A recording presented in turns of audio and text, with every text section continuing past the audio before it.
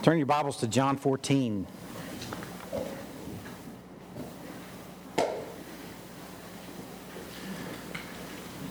We've been away from John for the last few months. John has been an escort to so many different places in the last 6 years. We began the journey in John 6 years ago, almost 7, and we haven't been enslaved to him, but he's just guided us so many different places that he's a treasured friend, and he's guiding us today, Lord, through John. Is guiding us back into the final hours before Christ went to the cross. You can imagine that if you had a friend or a family member that knew they were dying and they had a few hours left with you or a few days, the sort of things that they would talk to you about would be really important to them. And you'd probably be really attentive to it, sensing their urgency, the gravity of the moment. That would have been the case in these final hours as the disciples walked with Christ after the Lord's Supper. The passage we're going to climb into this morning is after he's already broken bread with them over the supper. They've had the Lord's Supper together. Judas is charged out. He's identified his betrayer. All the disciples and Jesus included were troubled over that. Judas was actually the money bearer, money keeper. He probably would have been the most trusted among them, yet he's the one that's leaving. And Jesus charges them with a command that says, "Let not your hearts be troubled." Doesn't sound like a command, but it is. He's saying, don't stay troubled over this. Believe in God, believe also in me. Moments later, he tells them that he's going to a place where they can't go. They'll go later, but they can't go quite yet. Somebody asks, well, what is the way? And he says, I am the way. I am the truth. I am the life. And then a few moments later, he promises them, I'm not going to leave you as orphans. That's where we pick up today in John chapter 14, verse 21. Whoever has my commandments and keeps them, he it is who loves me. And he who loves me will be loved by my Father, and I will love him and manifest myself to him. Judas, not Iscariot, mind you, said to him, Lord, how is it that you will manifest yourself to us and not to the world? And Jesus answered him, if anyone loves me, he will keep my word, and my Father will love him. And we will come to him and make our home with him. Whoever does not love me does not keep my words. A few things I want to bring out before we really climb into this passage. Starting in verse 21, whoever has my commandments and keeps them. It's the key phrase to unlock that whole paragraph there. Whoever has my commandments, in the original language, points toward ownership. He's saying whoever owns what I've said. Whoever actually takes on my way as his own way. And whoever keeps the things I've said, that's the one who loves me. He's painting the picture there. He's pointing out and describing someone who lives as if Christ really is the way, the truth, and the life. Not as if Christ is the insurance agent, the fireman, the EMT, and the chump. He's speaking of someone here who truly loves him and says, this person has my commandments. They've owned them. They've eaten them. They chew on them. They live them. And they keep my ways.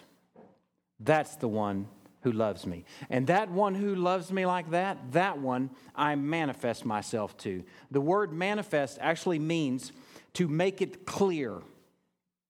I make myself clear to that sort of lover.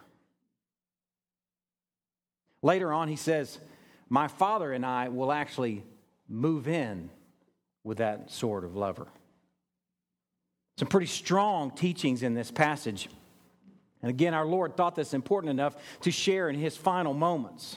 And then John thought it important enough to include, he didn't describe every conversation that Christ had over the course of 3 years. Books couldn't contain it. He wrote down the things that he deemed important. And in fact, this sort of teaching with love and obedience becomes sort of John's mantra. John wrote some letters later, 1st, 2nd, and 3rd John and Revelation, we believe. And they are full, chock full of those things going together. Love and obedience. Turn to 1 John. We're going to consult this expert on love and obedience and see what else he has to say to help us understand what's being said here. But I want to prepare you for something. I fear that we can hear something like this and just let it go in one ear and out the other and think, oh, okay, I got that. And not really take in the gravity of what's being said here. The one who truly loves me keeps my commandments, obeys my words, is actually kind of an alarming statement. If we're really honest with ourselves.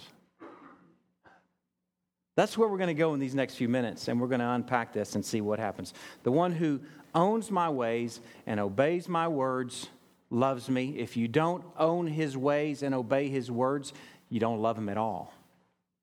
Let's see what else John has to say. 1 John chapter 2, starting in verse 3. And by this, that's an important this. This is the kind of this you want to pay attention to. And by this, we know that we've come to know him. He's about to tell you something that's really key. If you want to know if you're legit or not, if you want to know if you really love Jesus or not, if you're really in the faith or not, these sort of passages are the sort of passages to really pay attention to. By this we know that we've come to know him if we keep his commandments. Wow. Whoever says, I know him, but does not keep his commandments is a liar. Wow, that's strong, John. Whoever says they love him, but don't keep his commandments is a liar, and the truth is not in him.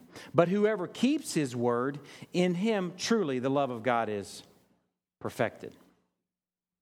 By this we may be sure that we are in him. Whoever says he abides in him ought to walk in the same way in which he walked. That sounds like ownership. I'm owning his ways as my own. This is just a reflection of what we've already heard in John 14. Let's look at chapter 3, verse 18.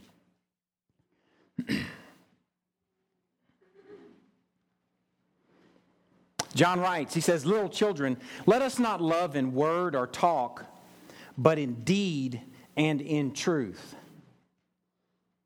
Let's not just say we love him. Let's just not talk about us loving him. Let's just not throw our amens around and our uh-huhs. Let's just really actually live it out with deed and with truth. Because it looks like love actually has an ethic. It's not just an emotion. It actually has an expression. It has a deed. It has application as we own his ways and as we keep his word. Look at chapter 5, verse 2. By this we know that we love the children of God. So if you wonder if you love each other, let's look at this. When we love God and obey his commandments. Look at verse 3. For this is the love of God, that we keep his commandments, and his commandments are not burdensome. Love and obedience go together. Anybody that says otherwise has not read their Bibles. Look over at the next page in the second letter from John. 2 John, verse 6. There's only one chapter. And this is love, that we walk according to his commandments. Here, ownership. Here, his way is my way, so I walk the way he walked. And this is the commandment. Love for God is obedience. When you connect that with other passages that he said here, you realize that what he's saying is the one who is a professor of love for Christ, who is not a keeper of what Christ has said and done, is no lover at all, but in fact a liar. Man, that hits me hard. I don't know if it hits you the way it hits me, but it really hits me hard. It seems clear that love without obedience isn't love at all. We've got to really be wondering what this means. If you say you love him but don't obey him, then you're a liar. Let that hit you. And if you might be sitting here thinking, oh, sure, I obey him. He's not talking about me. What do you mean? Let's look at 1 John. Back in a few pages before is where we were. 1 John chapter 1. Beginning in verse 8. If we say, man, he's not talking about me. I obey him and keep his ways. Look at this passage. If we say we have no sin, we deceive ourselves and the truth is not in us. What? If we say we have no sin, if we say this isn't applying to us, then John also says, well, you're a liar there too. If you say you love him, yet you disobey him, you're a liar. And if you say you don't disobey him, you're a liar too.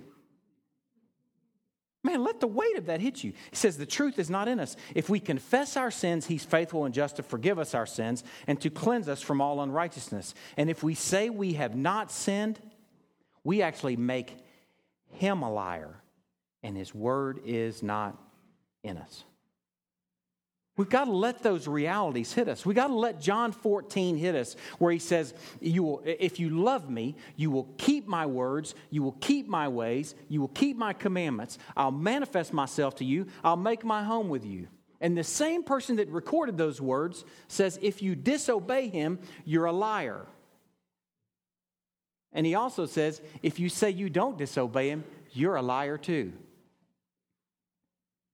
Man, I caught myself when I'm really weighing all this stuff in a serious quandary. It's a pickle.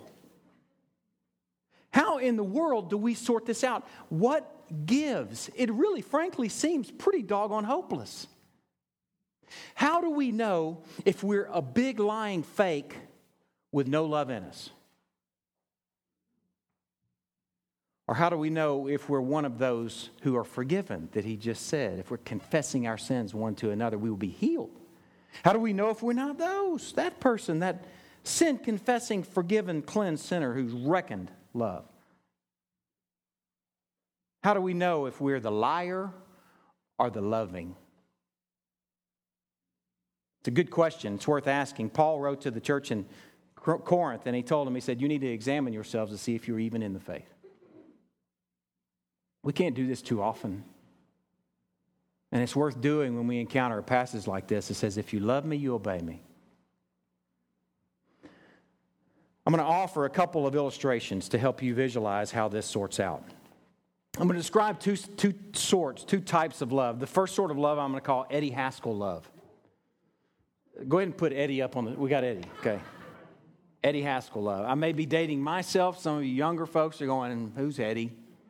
Who's he? Some of you are from my generation or older. You know exactly who I'm talking about. This is taken directly from Wikipedia. The son of George and Agnes, Eddie Haskell was the smart-mouthed best friend of Wally Cleaver. This character has become a cultural reference recognized, I'm going to introduce you to a couple new words, as an archetype for insincere sycophants. An archetype means like a prototype. He's the model.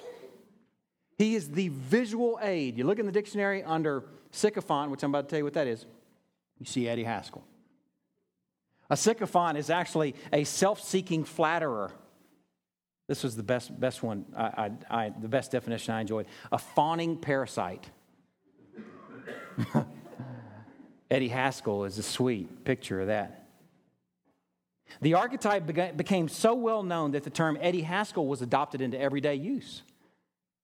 He was known for his neat grooming.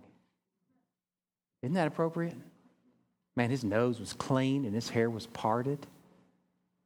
Looked like the model young man. Talking about Eddie Haskell love now. Looked like the model But behind that neat grooming, he's hiding his shallow and sneaky character. Typically, Eddie would greet his friends' parents with overdone good manners and often a compliment such as, "That sure is a lovely dress you're wearing, Mrs. Cleaver." I saw a little YouTube clip where he was saying, "Miss Cleaver, your hair looks fabulous." And her hair's all tall, you know.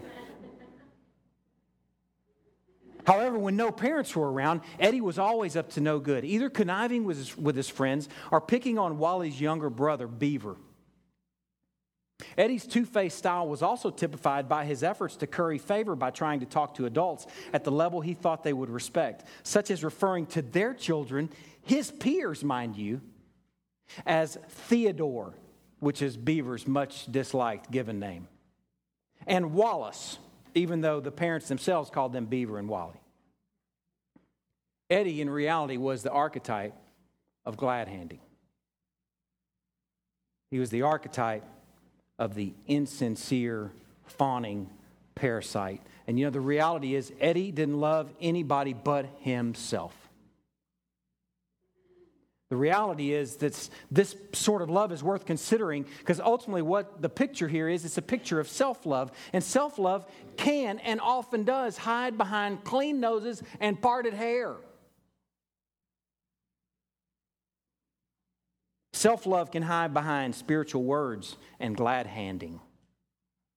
"How you doing, man?" "Oh, it's great.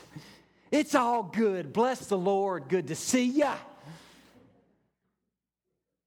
See you next week." And meanwhile, they stab you in the back as they're talking to you like that. If you've been in church long enough, you know that that happens. Glad-handing at its worst. Self-love can hide behind what might even look like worship.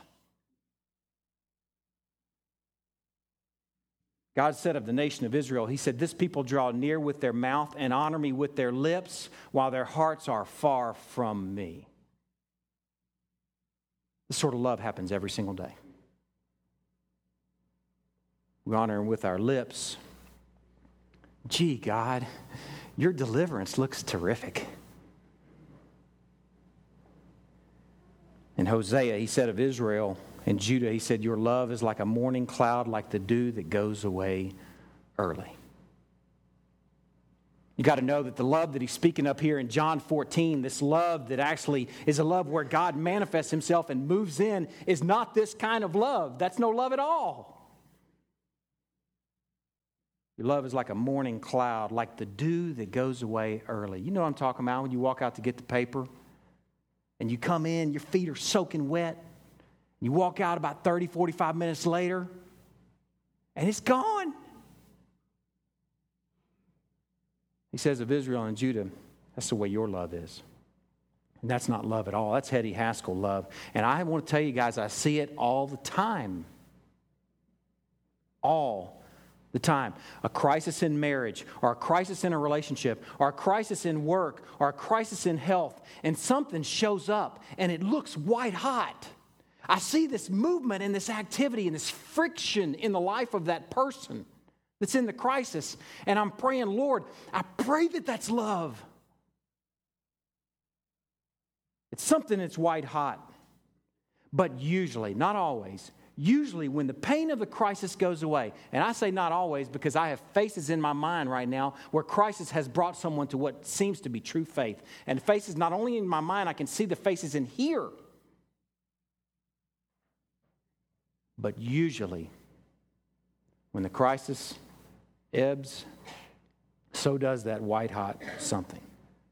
When the pain of the crisis goes away, when the marriage quiets, or the marriage actually folds, or the test results come back negative, you mean I'm not dying? Or the job situation settles, that white-hot something turns cold and passes away like the dew before 10 a.m. That's not the love that's spoken of here. That's Eddie Haskell love, and that's not the love that's spoken of here. I want to contrast it with the love that seems to be described here. Contrast it with love that I'm going to call linebacker love. We have That's Dick Butkus. For those of you who kept up with football years ago, you know that Dick Butkus was the baddest man on the football field. He was the embodiment of pain. He played linebacker. In high school, I played center on the football team. His number was 51. I wanted my number to be 51 too. I played center, though. I wasn't a linebacker. The job description of a center is really pretty simple, which is why I played it, and the fact that I weighed 240 pounds. You get the ball to the quarterback, and you block either the nose guard or the linebacker, or just on occasion, you might have to go down and block a tackle. But usually for me, it was the linebacker. And I found linebackers to be a lot like Dick Butkus. I found them to be the most aggressive, most angry, most troubled, the smelliest, the ugliest, the hairiest, the scariest men on the football field. And one thing I want to tell you that was true across the board for every linebacker that I ever encountered is that they were driven. They looked like this dude. They thought like this dude. They lived like he looks like.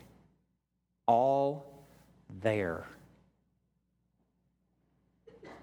They were focused on one thing, and on the football field, that one thing was the football. They followed it, and they went after it at all costs. They loved to get the ball crumpling whoever might be holding it or whoever might happen to be in the way of it. They were all about the football. And oftentimes, what went along with this drive was the occasional offsides. You've seen it. They're up there about to blitz. Sometimes they blitz, and the ball hadn't even been snapped. Looking like a fool. They're the only one on the football field. Tackling the quarterback. He hadn't even gotten the football yet. They're driven. Sometimes they jump off sides with a face mask or holding or roughing the passer or unnecessary roughness. And after one of those penalties, you could watch the linebacker jump up oblivious to the notion that he actually did anything wrong. Maybe defending himself just for a moment, and then if he's like the rest of the linebackers that I ever encountered, he's punching himself in the helmet.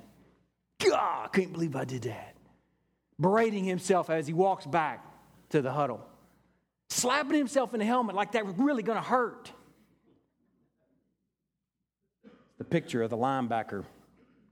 And then like a tiger refocusing on the next play, there he is. Where's the ball? Where's the ball on the next snap? The one thing that's true of linebackers is they are driven and they love the ball. I want to show you a biblical linebacker. Turn to Matthew chapter 17. This is the kind of love that I believe is described here in John 14. And we get to see a linebacker in action. Peter was a fisherman, but I think if football had been around 2,000 years ago, he probably would have been a professional linebacker on a football team. He was that kind of guy. Driven. Let's watch him in action. Matthew chapter 17 is a pretty funny chapter for me. I was reading it with my family a couple weeks ago, and we had one of the funniest family Bible study times that we've ever had. Just hoo-hawing, rolling, watching Peter. So let's watch this biblical linebacker. And after 6 days, Jesus took with him Peter and James and John, his brother, and led them up a high mountain by themselves. Okay, so take it in. Jesus is leaving the 12 with a few, kind of a small handful of the closest. And he's going up to a high mountain. And he goes up there and he's transfigured before them. That's transfigured. What is that? Sort of weird. We're about to find out. His face shone like the sun. All right, just imagine you're sitting there hanging out with Jesus and his face starts shining so that you can't even look at it anymore. His face starts shining like the sun, and his clothes became white as light. And behold, there appeared to them Moses and Elijah talking with him. Take in the weight of that moment. Jesus goes off with a few of his closest. They go up to a mountaintop, and who knows, was Jesus praying or was he just hanging out or whatever he was doing? His face starts shining like the sun, and then all of a sudden, he's not alone. He's got Moses and Elijah talking to him. I'm thinking if I'm one of the disciples, I'm going to be pretty quiet at that moment. I'm thinking this would not be a good time to even open your mouth. Just take in the weight of the moment. But then in verse 4, and Peter said to Jesus, "Hey, Jesus, Lord, it sure is a good thing we're here. If you wish, I'll make 3 tents here, one for you, one for Moses, and one for Elijah." I'm going to tell you what, that's offsides right there, brother. You just jumped off sides. He hadn't even snapped the ball yet. You jumped off sides and make a complete fool of yourself in this pregnant moment where the best thing you could do is just be silent and take it in. Peter says, "Hey, Jesus, it's a good thing we're here. Let's make tents for the 3 of you." And why? You can imagine that James and John are elbowing him saying, "Shut up, Peter. Do you see what's happening?" I can't imagine that Jesus didn't look out of the corner of his shiny face eye and look at Peter like, "You're such a knucklehead." And here's what happens. While Peter, we know that God kind of butted in. The Father butts in. While Peter is still speaking, verse 5, he was still speaking when, behold, a bright cloud overshadowed them, and a voice from the cloud said, "Shut up, Peter. This is my beloved Son, with whom I'm well pleased. Listen to him."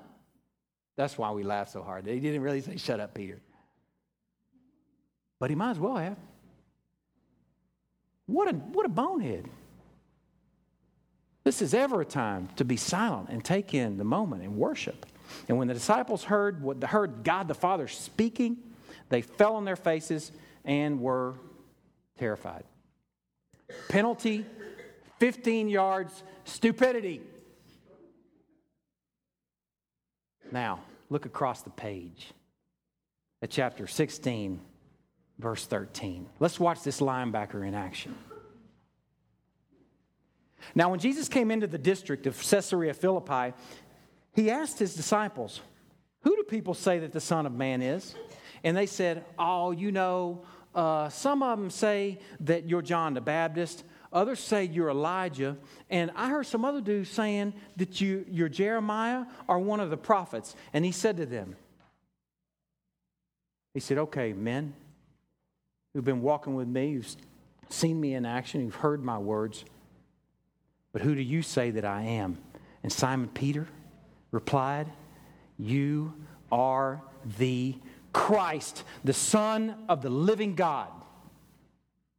And Jesus answered him, he said, "Blessed are you, Simon Peter, Simon Bar-Jonah, for flesh and blood has not revealed this to you, but my Father who is in heaven. And I tell you, you are Peter, and on this rock I will build my church, and the gates of hell shall not prevail against it. I will give you the keys of the kingdom of heaven, and whatever you bind on earth shall be bound in heaven, and whatever you loose on earth shall be loosed in heaven." Nice play, Peter. Man, you got the ball that time, boy. You nailed it. You confessed the living God. That was beautiful. But watch the next play. Verse 21. From that time, Jesus began to show his disciples that he must go to Jerusalem and suffer many things from the elders and chief priests and scribes and be killed, and on the 3rd day be raised. He's preparing his disciples for his death. And Jesus is teaching them, preparing them. I'm going to die. And it's going to be gruesome. And it's going to be unjust. And you're going to be confused about it. And Jesus is teaching them in that moment. And Peter took him aside and began to rebuke him. Just take that word in. Just that word alone. Even if there's no other details there, we know that Peter has had another foul. Peter's rebuking God the Son. Okay, bad play, Pete. He took him aside and began to rebuke him, saying, "Far be it from you, Lord. This shall never happen to you. Because I'm going to put my elbow beside their head. They have to get through me to get to you, and that's not going to happen. You remember how you said you're going to build your church on me? Because I'm the man, and I'm going to take them down." Watch what Jesus says to him. He turned and said to Peter, he looked in the eyes of this man that he said, "I'm going to build my church on the likes of you." And he says these words, he says, "Get behind me, Satan. Get behind me, you are a hindrance to me, for you are not setting your mind on the things of God, but on the things of man." Man, penalty. Flag is thrown. Penalty is thinking like Satan and being a hindrance to the living God. You going to build your church on the likes of Peter? Yeah, because he's a linebacker. A linebacker lover. Let's look at Matthew chapter 26. Let's look at another play.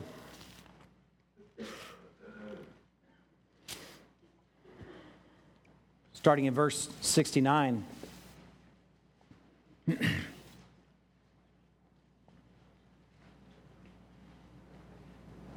Now Peter was sitting outside in the courtyard, and the servant girl came up to him and said, "You also were with Jesus, the Galilean?" But he denied it before them all, saying, "I don't even know what you mean." You go build your church on the likes of this? And he went outside at the entrance. Another servant girl saw him, and she said to the bystanders, "Hey, this man was with Jesus of Nazareth." And again he denied it with an oath, "I do not know the man." The same man that said, "You're the Christ, you're the Son of the living God." Days later, weeks later, says, "I don't even know the man." After a little while, the bystanders came up and said to Peter, "Certainly you too are one of them, for your accent betrays you." And then he began to invoke a curse on himself and to swear, "I do not know the man." And immediately the rooster crowed, and Peter remembered the saying of Jesus, "Before the rooster crows, you will deny me 3 times." And he went out and he wept bitterly, and he punched himself in the face mask.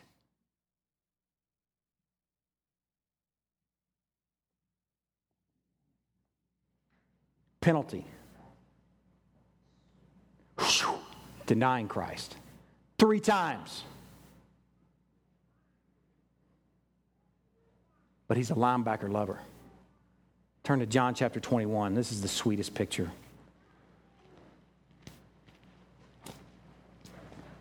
This is the sweetest picture. This is what gives me hope.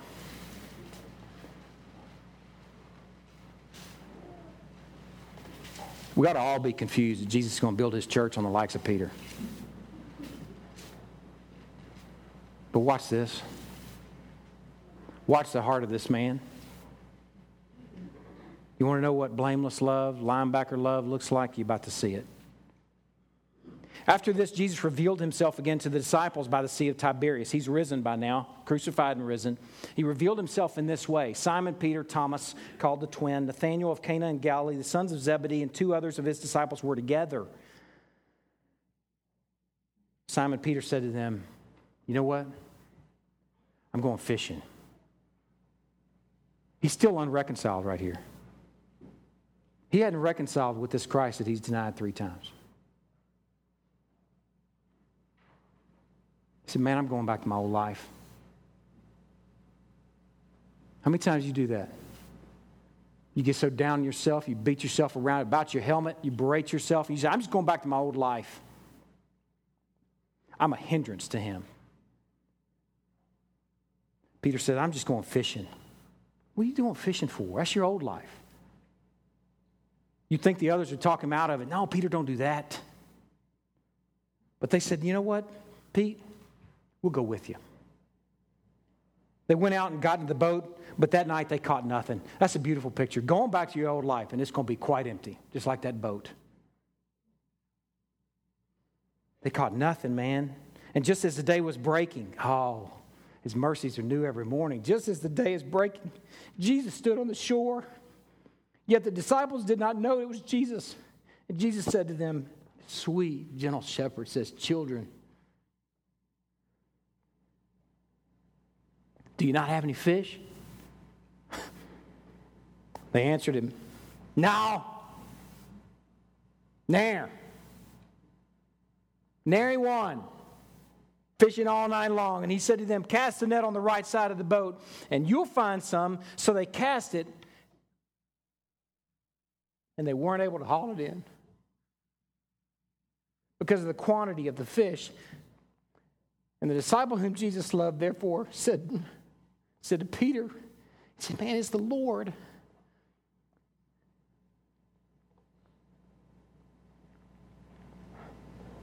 Watch the linebacker.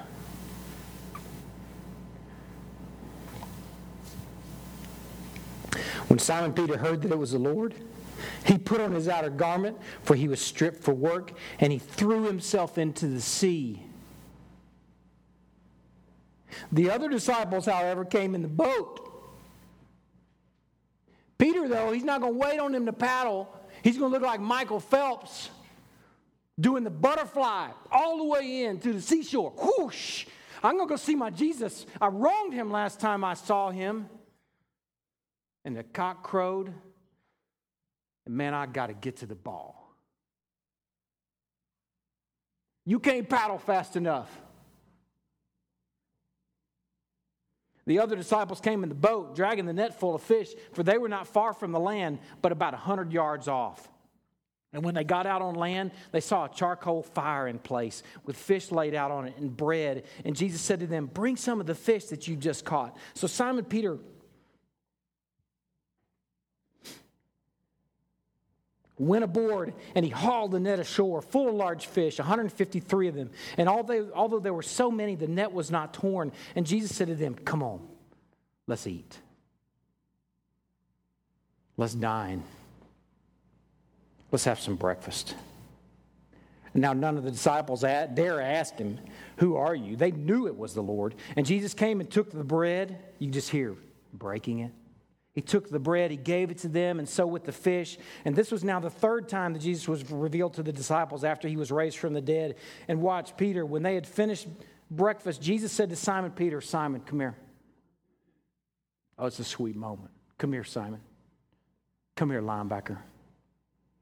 Son of John, do you love me more than these?" He said to him, "Yes, Lord, you know that I love you. I know I put my foot in my mouth often." Like that time when you were transfigured and you're talking with Elijah and Moses, and I chime in like a big knucklehead. But you know it. You know it, Jesus. You know I love you. James and John thought I was a bonehead, but you know I love you. He said to him, "Feed my lambs." And he said to him a second time, "Simon, son of John, do you love me?" He said, "Yes, Lord, you know that I love you." I know at times I was a hindrance to you. I know at times I even look like Satan. And I sounded like Satan in the things I said and the things I did. But you know I love you. He said to him, "Tend my sheep."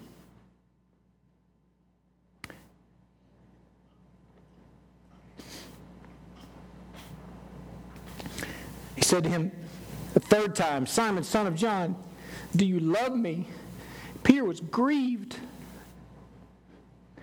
because he said it to him 3 times. The third time, "Do you love me?" And he said to him, "Lord, you know everything.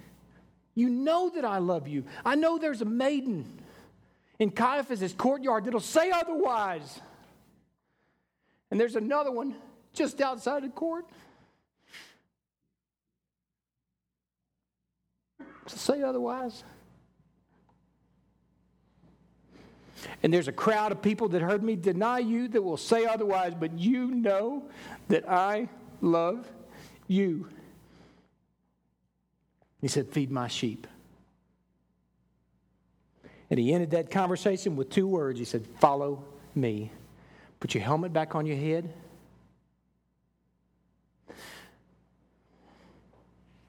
Get your butt back on that field and follow me. That's love.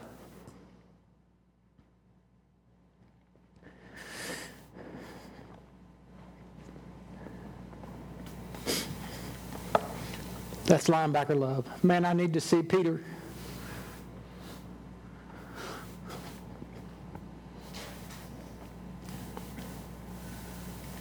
I need to see Peter loving like that and being loved like that.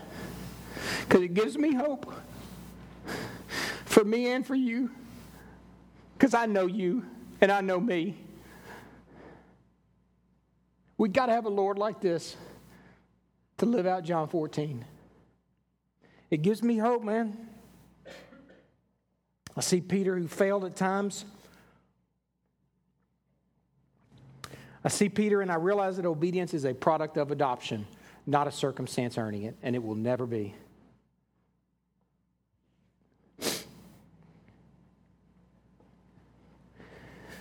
Boy, I needed Peter. What's described here, what we saw from Peter today, these little snapshots, is we saw what's called blamelessness. It's throughout our Bible, this term, blamelessness. That's a word for linebackerness. You want to know what love looks like? It looks blameless. Noah was blameless. Job was blameless. David were all three considered blameless. David, a murderer and an adulterer. Penalty, murder.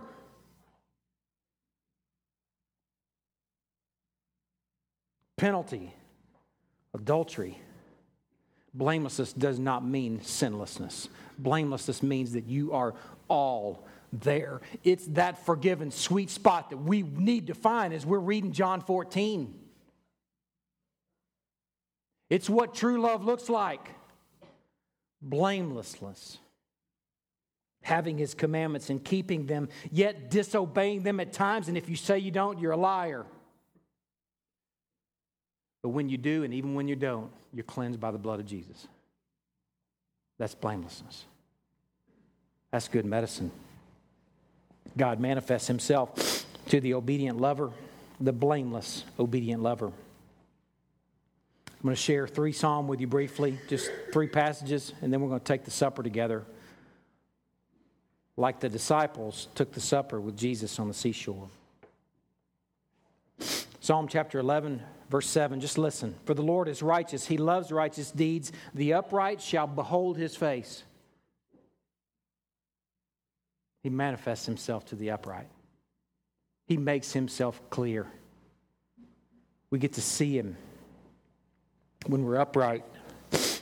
Psalm 15, verse 1, O Lord, who shall sojourn in your tent? Who shall dwell on your holy hill? He who walks blamelessly and does what is right. He who walks and plays and loves like a linebacker and does what is right and speaks truth in his heart, and who does not slander with his tongue and does no evil to his neighbor, nor takes up reproach against his friend, in whose eyes a vile person is despised, but who honors those who fear the Lord, who swears to his own hurt and does not change, who does not put out his money at interest and does not take a bribe against the innocent.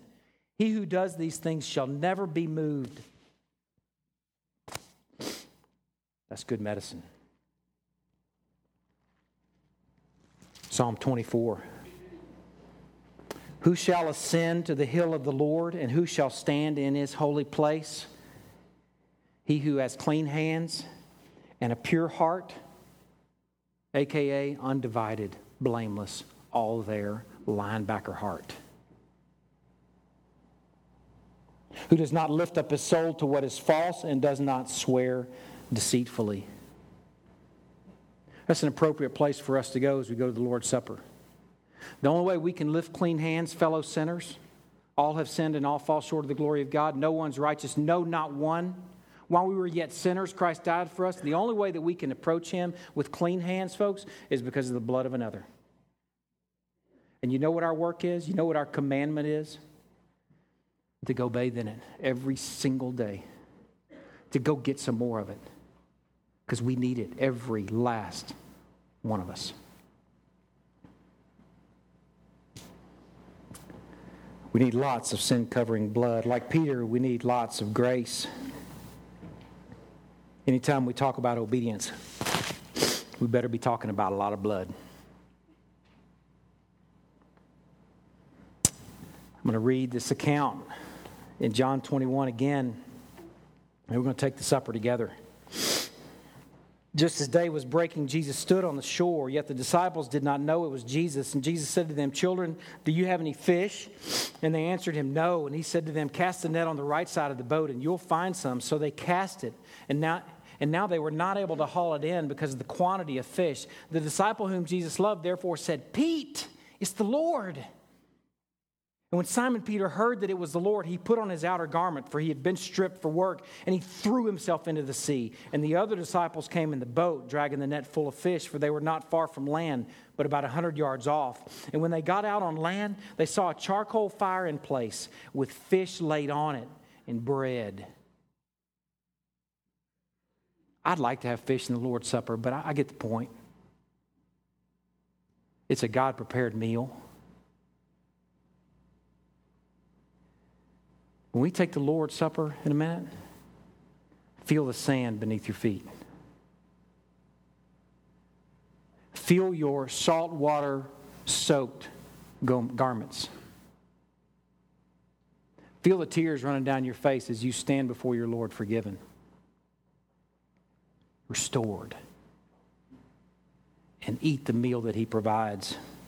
Bring some of the fish that you just caught. So Simon Peter went aboard and hauled the net ashore full of large fish, 153 of them. And although there were so many, the net was not torn. And Jesus said to them, "Come and have some breakfast." Come and have some breakfast. Let's eat with God. Lord, your forgiveness is sweet and needed and refreshing, filling. We count ourselves content right now with that little meal as a taste of things to come. Thankful that you invite us to the seashore. You are a good God. We love you. It's in Christ's name we pray. Amen. Let's sing and worship. Does anybody else need that Sea of Tiberias picture? Does anybody else need it? Man, I'm telling you, sometimes where I'm just especially aware of my sin, I can be so mean to my wife. I'll tell you, in front of her. I can be so short with my kids. The other day I was teaching. I teach on Fridays. I was teaching and we were learning the love chapter, memorizing it. Love is not impatient. And I'm saying, guys, man, did you hear that? And later on in the day, about 4 times, I'm totally impatient with them. I'm thinking, man, Lord, I need the Sea of Tiberias. I need that sand beneath my feet. I need that meal that you offer. I need that forgiveness that only you can give. He doesn't turn a blind eye to sin. God does not wink at sin. He pays for it. He pays for it. That's what we're celebrating in this meal. Let's take it together. For the eyes of the Lord run to and fro throughout the whole earth to give strong support to those whose heart is blameless toward Him. That's good medicine right there. Man, that's good news. We started the service out that way, and it's an appropriate way for us to end it. Let me just tell you that it's going to be a series of sermons on obedience because obedience isn't real tidy. You might be thinking, I hope that you're thinking this week as you gnaw on this message, as through small groups and environments like that, as you chew on it. I hope you're thinking, well, what does it mean for Him to manifest Himself? Because sometimes I'm a good boy and I'm thinking, God, where are you? That's where we're going next week. So that's why we're going to have 101 and 201 and 301 and all of them. Every single one of them, we have to be bathed in the blood of Jesus. So it's going to be a neat time together, chewing on obedience together. So if I can have the elders come up, and Scott, will you come up here too? And we don't have all the guys here today. Nathan Cochran, can you come up here? And Mike Schweitzer. We didn't ask permission to do this because they probably would have said, oh, no. These are the only 2 of the guys that we have with us this morning. Bart and Shannon are not here this morning, I don't think, unless Bart's laid prostrate back there somewhere. And Jim and Misty aren't here today. But we got a representative of the band. And, you know, Mercy Me Band, these guys have been at Crosspoint for the last few years. And I've actually, I can say this in front of y'all, kind of been convicted about my fear of their fame and my fear of Crosspoint being connected to who they are. Wanting them to have a place that's free of the fame, where they're just Mike and Abby and Nathan and Amanda, you know, Bart and Shannon and Jim and Misty. Because that's who they are. And kind of a rebound from that, I fear that I've gone to the other extreme where I have not poured myself into praying for their ministry. It's confession. Prayed for it privately, but we've never really sent them. And man, what they do should be an extension of their church. They're actually going into a period where they're kind of gearing up for a tour. And they're writing songs that the people of God will be singing for years.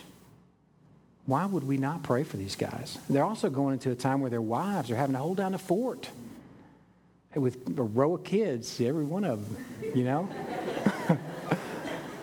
But I'm saying in front of them and in front of this church and in front of my fellow elders that I think I've been fearful, overly fearful, because we don't want who they are to be connected to who they are. They're fellow worshipers, and we want to treat them like that, and we want to minister to them and pray for them and send them. So Mike, come down here. Let's Nathan, come stand right here. Let's pray for these guys. And prayer is big, and God is big, so we can pray for these other guys vicariously. God, I want to thank you for these men and for their wives, their families. Thank you for who they are and what they're about making your name famous. Lord, I pray that you will just guard them from so many of the just unique and weird temptations of this ministry. I pray that they'll not listen too closely to applause, but that they will deflect it in your direction like a mirror that just reflects it and orients it in your direction. I pray that you'll guard their hearts as they write, as they sing, that is poured out to you in your direction. Thank you for their pursuit of excellence, for your glory and for your name's sake. Lord, I pray that as they write, that you'll guard them from sacrificing truth for creativity. I pray that in that a case where something might rhyme, but it's weak, that they err on the side of truth, and that knowing that if that's the case, it's not error. I pray that you'll guide their hearts and minds and be poured into this ministry for your glory and for your name's sake. I pray for their wives as they're holding down the fort, that they'll be ministered to well, that you'll guard them from the lies of Satan, that they'll know that they're loved by people, loved by their husbands, and loved by their God. Lord, I pray that you'll just be enjoyed and glorified through this ministry. Thank you so much for letting us be a part of it. We send them in your name. In Christ's name we pray. Amen. Thanks, guys. Y'all are dismissed. Thank you.